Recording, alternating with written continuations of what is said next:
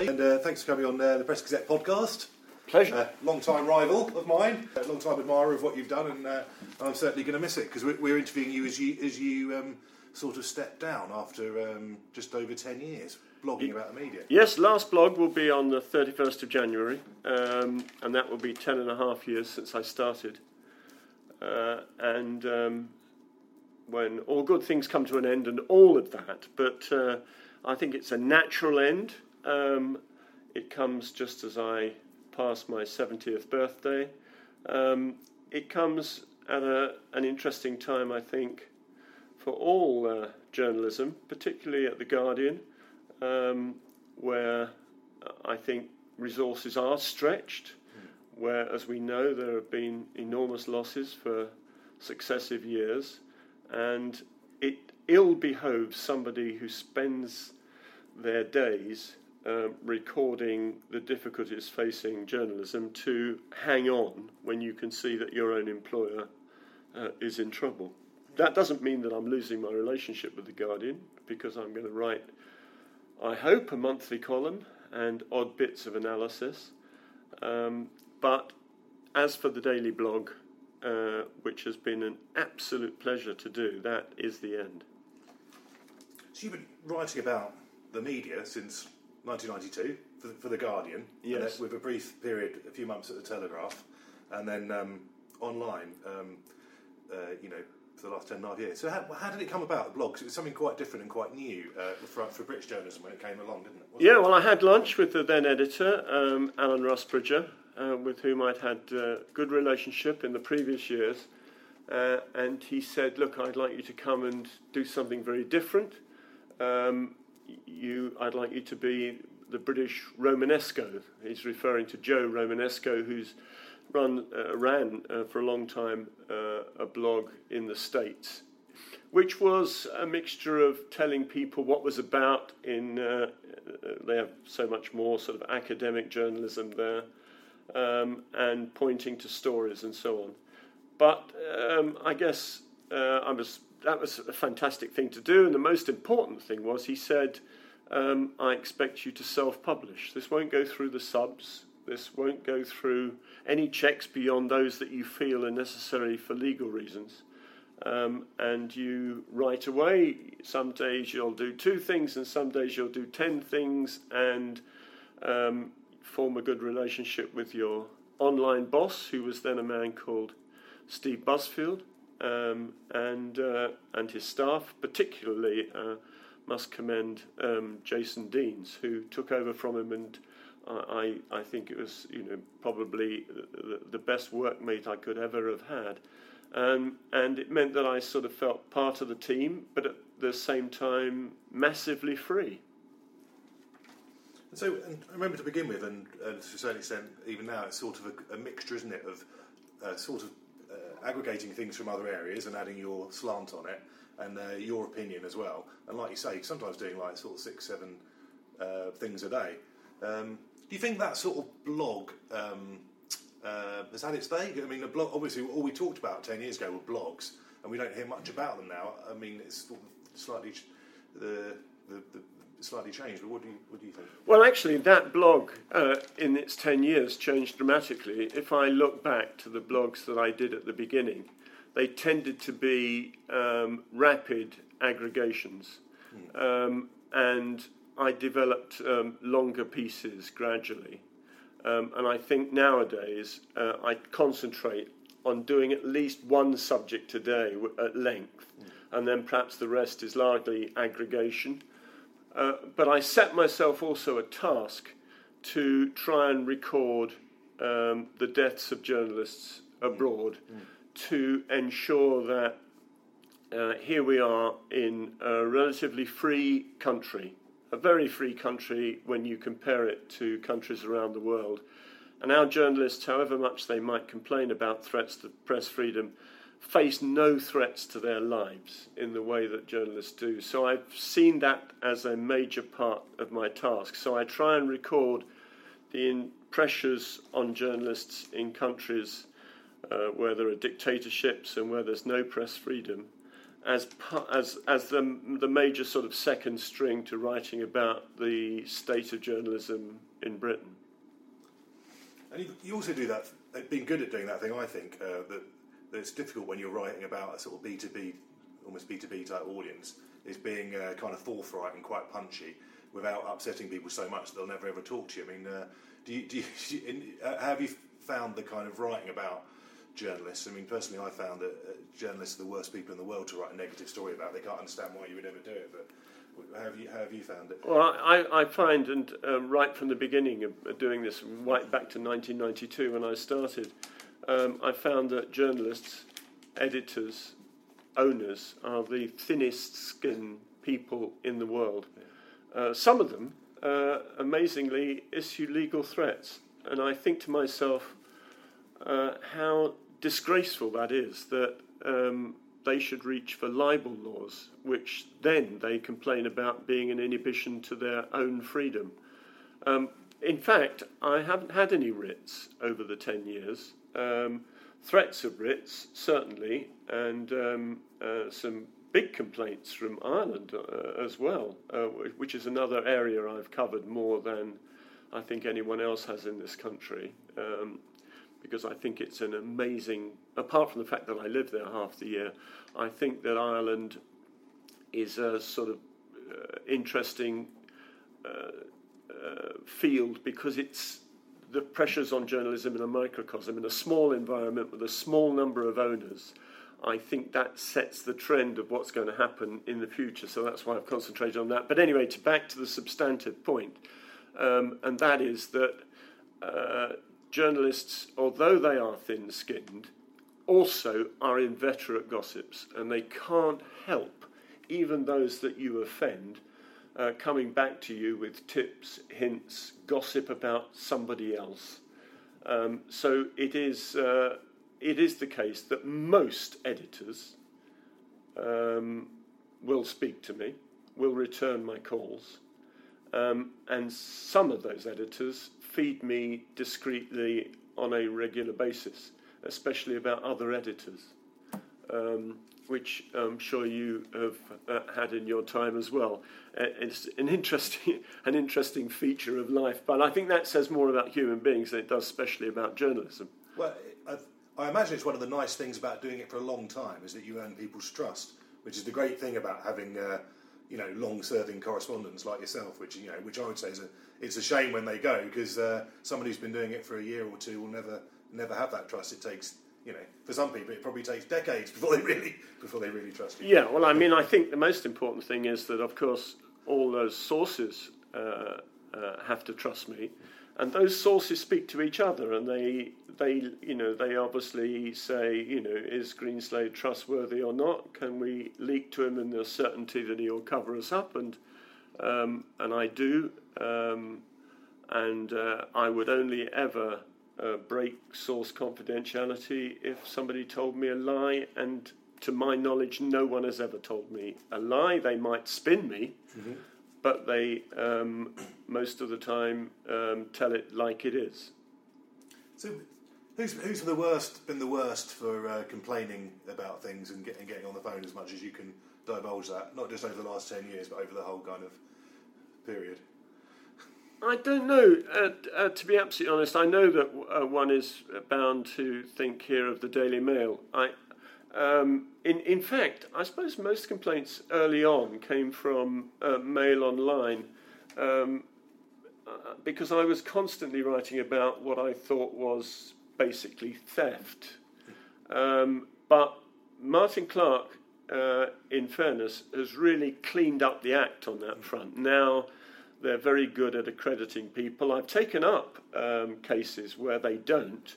For an old photographer friend of mine whose pictures were being used, and a feature writer I used when I was a Sun assistant editor who came to me and said her feature had been stolen and so on. And in fairness, they've acted very well.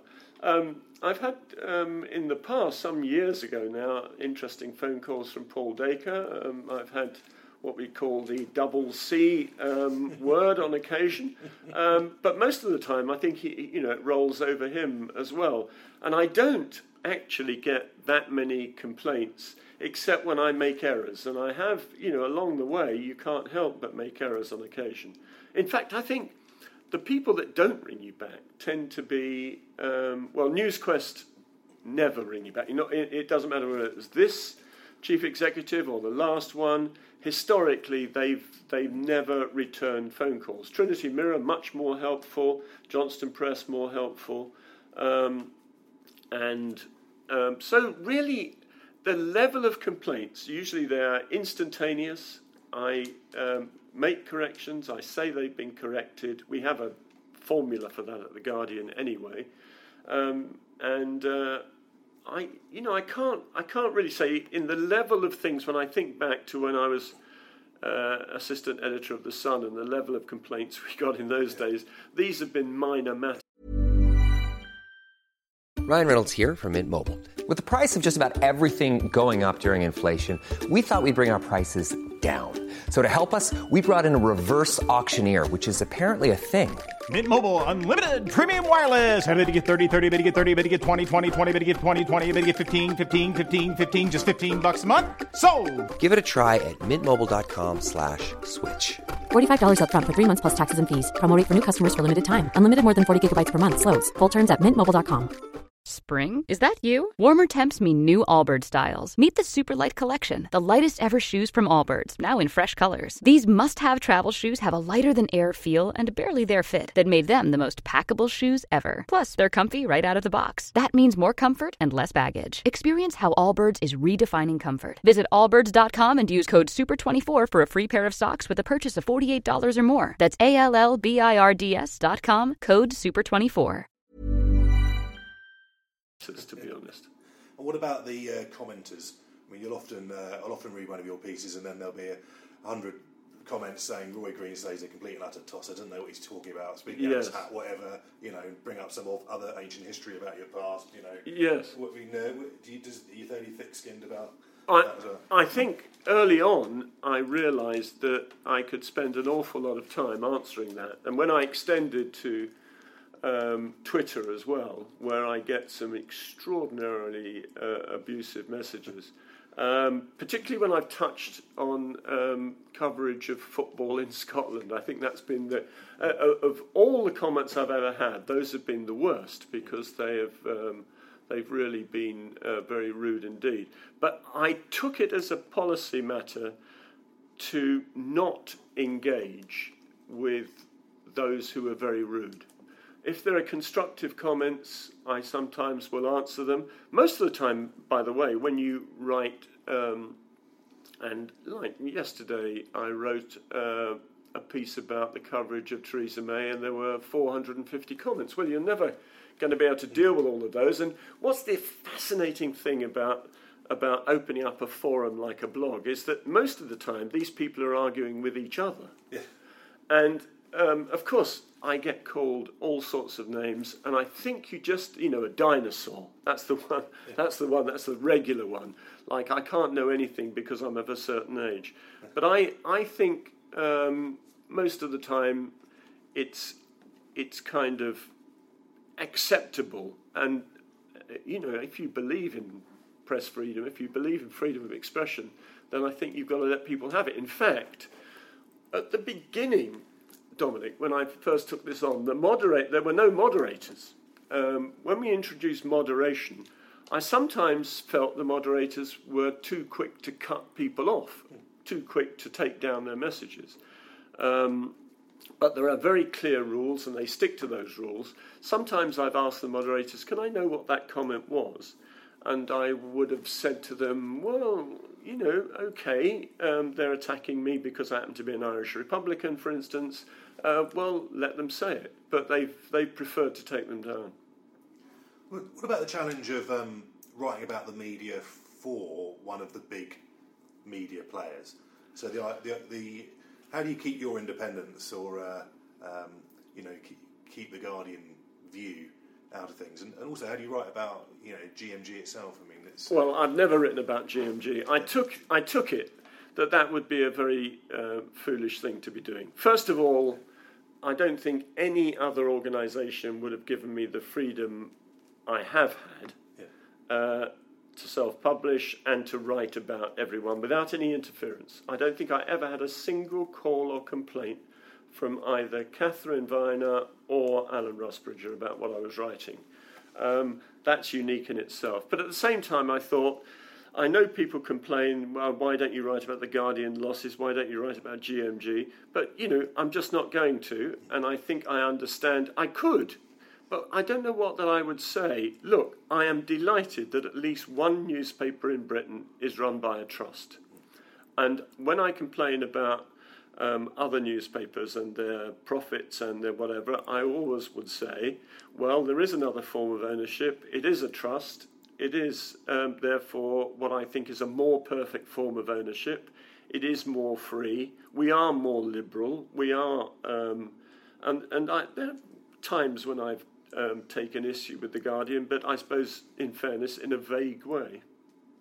Yeah, because I suppose when the Telegraph were going through their successive rounds of cuts, I'm pretty sure they would look at your blog and think, well, now the Guardian's going through the cuts, why don't we get the same treatment? Yes, but those savage cuts which happened on a routine basis at the Telegraph, they were carried out often with a form of compulsion. The Guardian only ever had done it in a mandatory form, and they did it belatedly. Probably they did it too late. They might have done it earlier, but along the way, we've lost some great journalists, and I'm sad to see Michael White go, to see Richard Norton Taylor go, to see Duncan Campbell go, to see Nick Davis go. These were great ornaments in British journalism, and it's sad to lose those people. But there are bright young people on the Guardian now, and I'm sure it's still got a fantastically good future. What about sort of the coverage of the media in general? So when you were started doing this, certainly in the 90s, as far as I can remember, there used to be a lot more media coverage, didn't there? I think loads. Most national newspapers would have a media column. Loads. And now there's very little. And even The Guardian, as your departure shows, is scaling it back from once sort of completely dominating it. Yeah. I mean, look, we used to have The Independent covering it. The Sunday Times had a regular column. Brian MacArthur's column was terrific. The Telegraph went in for it for a while, and then dropped it. And I think it's very sad that that's happened. Most importantly, I think when the Times dropped it, it showed how impossible it was to write about Rupert Murdoch's organisation, which sets the train for so much that happens in Britain within the Rupert Murdoch organisation. I understand how difficult that was. I remember Brian MacArthur telling me how if he ever wrote a single word about the Sun, he'd immediately get complaints from the top. And that's just not feasible. The Guardian is really at one side of this whole drama, but you can't not write about the big media organisations, and the biggest of all outside the BBC is Rupert Murdoch's organisation. So holding each other to account was always a great idea, I thought. And I used to remember battling away against Stephen Glover, who writes an entertaining column. It's now in the Oldie every month. I always read it. I thought Ian Burrell was great at The Independent. I thought Ray Snoddy, when he did it, was terrific. It's not as if I've not appreciated what other people have done. Certainly the opposite. So I think what we've seen is the rise of new media and the decline of old media commentators. That's unfortunate, because I think the media is so powerful. We in the media are the only ones who can hold media to account, and that's why I regret that there's not more analysis, more commentating. With the sort of By the way, I think one of the problems is that some editors, and they've told me this, genuinely feel, and they may be right, that the general reader is not interested and that we are writing for each other. Now, there may be something to that, but I still feel that the public need to know what's going on in the media. Yeah. I think if you look at stuff that aerates people on Facebook and Twitter, it's generally the latest outrage from the Daily Mail or the Sun, isn't it? Which gets people sends people actually do lally, which suggests they are quite interested in it. They are. I mean, I think they are, but I think the problem always is, we can write day after day after day about the content of the Sun and the Mail, and maybe that's counterproductive to just do that all the time. I mean, I think one of the things about blogging is there's sort of need to have an instant opinion on everything, or a fairly instant opinion on everything. Have there been any sort of pieces that you've rather regretted with hindsight? You felt, well, actually, now I've thought about that a little bit, and forced you to sort of change your view? Yeah, I mean, I suppose when you do write daily and it's a bit like being the man in the bar, isn't it? When you leave the bar, you think, I don't know, should I have said that? But and so on. I don't think there have been any massively great regrets. And certainly, I've changed my mind about things along the way. I think it is impossible, as someone said, when the facts change, I change my mind. I think that's happened. And I think that although right from the beginning, and really my blog was born out of the digital revolution, I think that digital revolution has changed too. When I started my blog, there was no Twitter. When I started my blog, Facebook was in its absolute infancy, as was YouTube. And these things have changed the dynamic considerably, so that we now have people who set themselves up as critics of MSM, mainstream media, or old media as they call it, and I feel that that's changed how I compete, or at least how I answer back to them. Because I do feel that although I have tended to say we're in the foothills of the digital revolution, I'm wondering now whether we've moved up towards the peak. It's impossible to know. But, as soon as you say that, the infancy of Twitter, the infancy of WhatsApp and Instagram and Pinterest and all sorts of things that we'd never have conceived in the past means that round the corner there could be yet a new, 3.0, 4.0, 5.0 that you can't really forecast. Yeah, I mean, the sort of last question I was going to ask you. What do you think? How do you feel about the future of the industry now? As someone who's obviously still got a big stake in it, as someone who's involved in journalism education and sending these people out, these young lions out into the world. Yeah, I mean, just before coming to do this interview, I was discussing with one of my colleagues here the teaching of our next cohort of undergraduates, and discussing the history of journalism and so on. And you realise then, and it's undeniable, that there is a big change in the expectation of students and a big change in what they are going to do in future. The old ways of moving on and so on have all changed. And I say to my postgrad students every year, at the beginning of the year, it is the best of times and it is the worst of times. The best of times because there are amazingly unlimited, unknowable opportunities. The worst of times because if you think you're coming into this to get a career in print journalism or even in broadcasting, it isn't going to be the way it was. There's no job for life, and there is no certainty that print newspapers are going to be around. Now, I'm not going to put a date on it, and I am not going to say what's going to be next, but it strikes me that at least 2 national newspapers are likely to go to the wall within 5 years.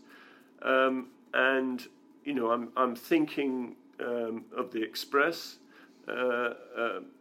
for instance, and I'm wondering also about the Daily Star, and I'm wondering whether, even in spite, if there can be some kind of rapprochement between Richard Desmond and Trinity Mirror, that really whether they are savable. And sometimes, day on day, I happen to like Hugh Whitto, who's the editor of the Daily Express. I worked with him on the Daily Star many years ago. He's an absolutely lovely man. But he produces a completely useless kind of newspaper. It's irrelevant politically. It doesn't carry any weight. It just splashes on house prices, the weather, day after day. And it appears to me not to, and the inside pages are nothing. It doesn't break any particular scoops, although the Sunday Express did have a couple of royal scoops, I'll admit, a couple of months ago. But what function has it? What function have these newspapers? It's not holding power to account. It is acting as a kind of, I suppose, bulletin board and propaganda sheet for UKIP. So I didn't wish to launch a massive attack on one newspaper in particular, but it does seem to me, whatever one's critical of the Daily Mail, this is still a newspaper. It's still trying, it still breaks things, it still has an investigative team. Whatever one says about Paul Dacre, and I've said plenty, I have to say I think the guy is a remarkable journalist and runs a journalistic team and ensures that there's investment in journalism, and all praise to him for that. And I feel, although the Mirror's been run down terribly, that Lloyd Embley's a trier, although, you know, he works to far too tight an editorial budget, forced on him by the fact that basically the chief executive has to satisfy investors, which itself is a terrible problem, because you've got to keep improving profits at all the time at a time when the whole business is not profitable. So there's problems to come, and before I finally say goodbye to this world, there will be fewer print newspapers. That worries me, though. Let me finish on this. Yeah. Why does it worry me? Because right now, those newspapers, ailing as they are, in such a bad way that they are still holding the national conversation day after day, setting the political and social agenda, and having power, having influence. And what happens when they go to the wall?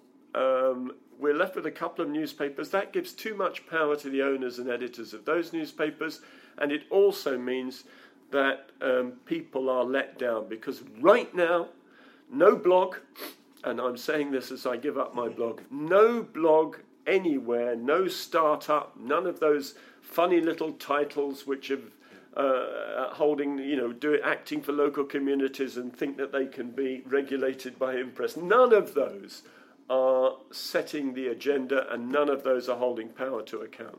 And so what worries me is a journalism in the future which is not carrying out the mission that in my lifetime has been their main job. Well, look, that's a good point to end. Thank you, Roy. And thank you for all the blogs and columns. I've thoroughly enjoyed them. Well, thank you. Thank you for the competition, Dominic. Thanks, a pleasure.